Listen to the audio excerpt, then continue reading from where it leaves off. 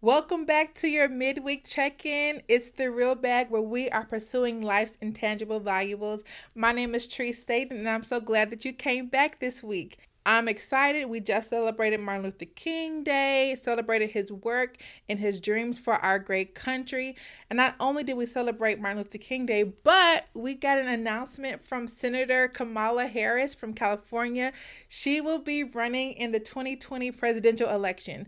And I don't know everything that she stands on. However, I'm excited that we will have a woman of color representing, and I'm excited about the change that hopefully we can bring to this nation and to this country because we definitely need it. Okay? I'm not going to go into all of that. So with that being said, let's jump right in. We've all been around people in our past that when we're having a conversation with them, they don't really know that they're spitting while they're talking. Or possibly been around a singer who actually thinks they're actually singing on the right note, but they're flat or sharp or tone deaf. Or maybe our phone is ringing and we know as soon as we see that person's name pop up that this conversation is going to be negative and draining. Or you're talking to somebody and you already know what they have for lunch because you can smell it on their breath, or they maybe have a bad case of halitosis. At any rate, all of these people lack the same thing. They lack self-awareness. One of the biggest epidemics running rampant in today's society is the lack of self-awareness. It's a word and a phrase that's being used more frequently when we're talking about emotional and mental health. But what does self-awareness really mean? I've known about this phrase, this word for a while. My mom introduced it to me as we were talking about different things in the past and different situations that I've asked her about. She's always brought up the topic of self-awareness. And this past year, 2018, I really was in a state of trying to figure out or trying to be really transparent with myself about where I was really in life, who I was really being, what I was really doing, and how I really was. Seriously, where am I when I look at myself in the mirror? Not just externally, but internally. Where am I? How am I really thinking about myself? And how is that playing out in my actions? The Cambridge Dictionary defines self-awareness as good knowledge and judgment about yourself. Travis Bradberry and John Greaves, the authors of Emotional Intelligence 2.0, which is an awesome book. If you have not picked it up, it's an easy read. Pick it up, and here's why. They stated, self-awareness is your ability to accurately perceive your own emotions in the moment and understand your tendencies across situations. They go on to say that self-awareness includes staying on top of your typical reactions to specific events, challenges, and people. What are your tendencies? What are your responses in similar or related situations? When are you provoked or triggered? Knowing our tendencies and knowing our emotions are so important. Do you like a small circle, or do you lack social skills? Do you always find yourself venting, or are you just a pessimistic complainer? Are you overly passionate, or are you someone who's just controlling and you struggle with delegating? Are you selective with who you spend your time with, or are you just selfish? Are you always running out of time, or do you have poor time management skills? Now that's me. That's something I'm working on, just to be real. Are you really the only one who can do a certain task, or do you just need to be the center of attention because no one affirmed you when you were younger? Are you really humble, or does external validation fuel your self-confidence? Your boss could be insensitive and lack some leadership skills, but you could also be sensitive and uncoachable. Are all men whack, or all women crazy, or do you just keep ignoring the signs just because you like the attention that temporarily fills the void of your low self-worth? Do certain people or situations irritate you, or do you just lack patience and the ability to be flexible? Why were you so determined to get this specific job, but now you're unsatisfied and unfulfilled? What are you really searching for? Are you always getting the short end of the stick, or are you just entitled and spoiled? I've never liked confrontation. I've never liked being combative, but I've always been super sensitive, and I never liked confrontation. I've actually never been in a fight outside of, sibling scuffles and things like that. In knowing that about myself, I realized I don't do well with confrontation. So if a conversation starts out really well and I find that it's getting heated or a little passionate and it's turning into a debate or an argument, I will automatically retreat, literally and emotionally. I will walk away, I will leave, or I will completely shut down. I don't really know the root of that yet and why I don't like confrontation. I can hold my own if it's a serious topic and I really need the answer. I will hold my own. But if it's an option for me to walk away and have this conversation later, most likely I will walk away. Another thing that I found out about myself, I always find myself disappointed in the people that I was maybe talking to or dating at the time. And I found myself disappointed because I had unspoken expectations. And I had unspoken expectations because I had the fear of rejection. I did not want to express what I wanted or what I needed in that person because I feared that they wouldn't accept what I wanted or needed and they would reject me. So instead of feeling rejected, I would go along with whatever was going on. I wouldn't really say what I needed or I wanted. And then I would always end up feeling disappointed. And the other party would always feel like they were missing something because I was not expressing what I needed and what I wanted. This journey for me of becoming more self-aware, I started to peel back layers of why I was doing certain things, not just the actions themselves, but why I was doing certain things. I thought about this bad breath analogy, which is where Pastaments came from. The first thing, know what you're eating. There are foods that we know that when we eat them, we're going to automatically have bad breath. Like if we eat garlic or onions, raw onions, or fish, tuna fish, we know when we eat those things, well, hopefully we know that. Some people don't know that. Most people know with common sense, the end result is going to be not so favorable breath. So know what you're eating. What does that mean? Know your triggers. Not just what makes you tick, but what makes the bomb go off. When do your ugly character flaws come out of hiding? When are you more short and hot-tempered? When you're tired, when you're hungry, when you're frustrated? When are you more petty and have seeds of jealousy? When you're comparing yourself to somebody on social media? When do you overspend or go over your budget? When you go on Target? I know that for myself. I started just carrying cash in Target because if not, I'll spend $120, $150, $160 in Target and I went in for 2 or 3 items. Know your triggers. If you know you can't go in Target without spending over $100, take cash and don't bring your card or anything else in there with you. Maybe you need to unsubscribe from getting emails from your favorite store. When do you overeat the most? When do you overindulge the most? Are family and social events triggers for you? You go around your family and you automatically have this anxious feeling. And now you're short, you have an attitude, and everybody's thinking that you're the mean cousin. Why are you the mean cousin? Are news and world events, pop culture, are those triggers for you? For example, a few weeks ago, everybody was talking about the R. Kelly docuseries and what it was about and promoting it. And I understand the topic and the reasoning why it should be an important topic. But I knew for myself, I didn't want to ingest that information. No, I've never been molested or anything like that. But I didn't want to inflict those wounds to my mental space and my emotional space. Why would you inflict that type of emotional trauma to your mental emotional capacity? Just so that you can talk about it on social media or talk about it with your friends. Sometimes you just have to pass on things. You don't always have to indulge and include yourself in things that you know are harmful for you. What times are you less sensitive and empathetic with your coworkers? When do you tend to isolate yourself?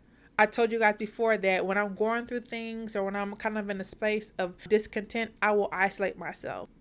When do you isolate yourself? When do you not return those phone calls? When do you not return text messages? Is the work that you're doing really fulfilling you, or is it fulfilling your need to be validated? Are you clingy and suffocating in your relationships and friendships? Do you find yourself always trying to grasp at people and hold on to people? You always want to make sure that your friendships and your relationships are secure. It's okay to maintain and sustain relationships. It's another thing to be suffocating and clingy. Those are 2 different things. Do you always have to be right? Is everything always an argument or a discussion or a debate? Do you always have to go back and forth with people? Is there always a volatile conversation with other people? Why? Why do you always have to be right? What happens when you're not in control? and people don't do, say, or act the way that you want them to act? What are your bad habits and cycles? Whether it be books, projects, ideas, education, I have a cyclical pattern of not finishing projects, which is why this podcast means so much to where I am in life and becoming more self-aware, because this is something that I've committed to releasing every week. And I've historically started something and not finished it and completed it. And I'm rewriting that narrative every week. Every time I press record, every time that I do research on a topic, I'm rewriting the narrative that I can complete something, that I can finish a project, that I can follow through with an idea. I've realized over the past 3 or 4 years that I will work really, really hard and vigorously and be super, super focused to maintain a healthy lifestyle and exercise and diet all the way up until my birthday. And then when my birthday comes and I'm taking my birthday pictures and being fine and fly and slaying, after that, then I take a break. Then I relax. Now I become more laid back. And then I gain weight back. And there's this always up and down. I'm like, why am I always so focused and committed these first 7 months of the year? And then the last part of the year, I just fall off. I need to rewrite that narrative. The weather is also a trigger.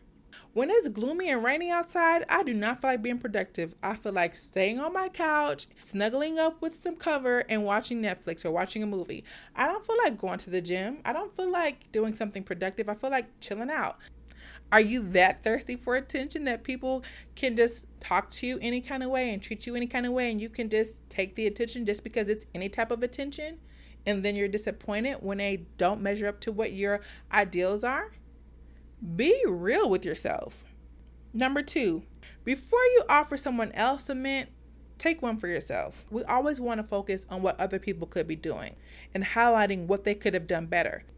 No, what can you do better? Matthew 7:4-5 says, how can you think of saying to your friend, let me help you get rid of that speck in your eye, when you can't see past the log in your own eye? Hypocrite. First, get rid of the log in your own eye. Then you will see well enough to deal with the speck in your friend's eye. That's Jesus talking. He's like, why are you so worried about your friend? You need to worry about what's going on in your life. Take care of your business. Take care of your issues. Take care of your challenges and your hangups and your habits before you try to correct someone else's habits. Romans 12:3 says, because of the privilege and authority God has given me, I give each of you this warning. Don't think you are better than you really are. Be honest in your evaluation of yourselves, measuring yourselves by the faith God has given us. Paul is like, look, don't think you all that. You're not. First of all, humble yourself, take it down a notch, and be honest when you're thinking about yourself. When you're evaluating yourself, be honest. Number 3, when someone offers you a mint, take it. Don't pass on the mint. Take the mint. A few weeks ago, I had on a dress and I had a slip underneath it. Of course, I knew I had on the slip. I knew that I had on the dress, but I couldn't actually see that my slip was showing. So that's how it is with being self-aware, because most times we don't really know what we're doing and how we are acting and how we are responding to people. We're just responding in the moment. We are not aware of our emotions in the moment. We just fly off the handle, say what we say, do what we do, and we take care of the aftermath later. You need people around you to tell you, hey, you need a piece of gum. Your attitude's a little stinky. You're a little mean. Take this mint. What's going on? You need somebody to tell you to, hey, simmer down, slow down. Why are you reacting that way? So use your circle to be your mint passers and accept the mint. I heard someone recently say, all fruit looks good far away, but when you get a closer look, you'll start seeing the nicks and the bruises and the ugly parts of it. I loved that saying because the crowd, the people that are in the distance will always praise you. They'll always put you up on a pedestal. But it's those people that are close to you behind closed doors that see your ugly attitudes, that see you when you're frustrated, when you're tired, that see you when you're angry, that see you when you lash out at them for no reasons. They can tell you, hey, I can smell the onions on your breath. Go brush your teeth. Your inner circle should be able to tell you and you not get upset and offended. Now, it may sting a little. It may make you even more mad. But let those people tell you when you're in the wrong. Take the information, make the adjustments, and be appreciative that they care enough to be uncomfortable to actually tell you. I recently had a conversation with one of my closest friends, and she brought up the fact that, I was kind of MIA, what was going on with me. I really wasn't around and being a friend. And instead of me being defensive, I had to ask myself, what kind of friend am I really being right now? Am I showing up as a friend? Am I showing myself friendly? Am I checking in on my friends? Not just when it's convenient for me? And the answer was no, I wasn't. So I'm striving to be a better friend, a more consistent friend, a better sister, a better daughter. The last one, let the mints do their job. In Emotional Intelligence 2.0, Travis Bradberry and John Greaves go on to say, a high degree of self-awareness requires a willingness to tolerate the discomfort of focusing on feelings that may be negative. It really sucks to actually be self-aware. It is not a fun feeling to actually sit in those feelings and be like, man, I was really mean, or I was really insensitive, or I was really short, and I'm being really petty right now. It stings when you have to look in the mirror of your souls to say, what are your intentions? What are the roots of your ambition? What's really fueling your decisions right now? It's almost like when you have an Altoid or a mint and you don't chew it right away and you just let it sit on your tongue, and that the menthol starts to hit the back of your throat and you have that little tinge and your eyes start watering. It's a weird feeling and it can be uncomfortable, but you know it's working. The mint is doing its job. It's refreshing your breath. It's removing that bitter taste out of your mouth from what you ate. So let the mint do its job. And the mint can be in different forms. It could be scripture. It could be conversations with the people that are close to you. It could be the Holy Spirit working through you. It could be journaling. It could be meditating. Those mints are moments when you're sitting and you're reflecting and you're evaluating who you really are, where you really are, what you're really doing, and how you're really doing. Securing the bag of self-awareness is a consistent, continual journey. It doesn't happen overnight. It takes a lot of time to unpack and peel back the layers of your actions and your tendencies and your emotions. Nobody wants to sit in their emotions and their feelings anymore. Everybody wants to get out. I'm out my feelings and in my bag, or I'm out my feelings and in my projects and in my works. No, sit in your feelings for a little bit. Why are you acting that way? Why are you responding that way? What is that feeling that you're getting when people give you the wrong attention, but you like it anyways? What is that? Get to the root of the problem. Why do people feel like it's okay to hit you up in your DMs and you're okay with that? Why do you feel like it's okay to go off on your employees? Why do you feel like it's okay to be rude and obnoxious and the center of attention? Why do you need to do that? Get to the root of those habits, those bad habits, those patterns, those tendencies that show up in relative and similar situations. Why do you have to keep apologizing? You go off on people, you say things that are mean and rude, and then you're, I'm sorry, I didn't mean to say that. Yes, you did mean to say that. Why? Don't tell me you didn't mean to say it. You did mean to say it because you said it. But why did you say it, and why do you keep saying it? Get to the root of why you're doing it. Not just what you're doing, but why you're doing it. Not just what makes you tick, but what makes the bomb go off. So this week, we're focusing on becoming more self-aware. And I even have on my vision board as a reminder, be self-aware instead of self-conscious.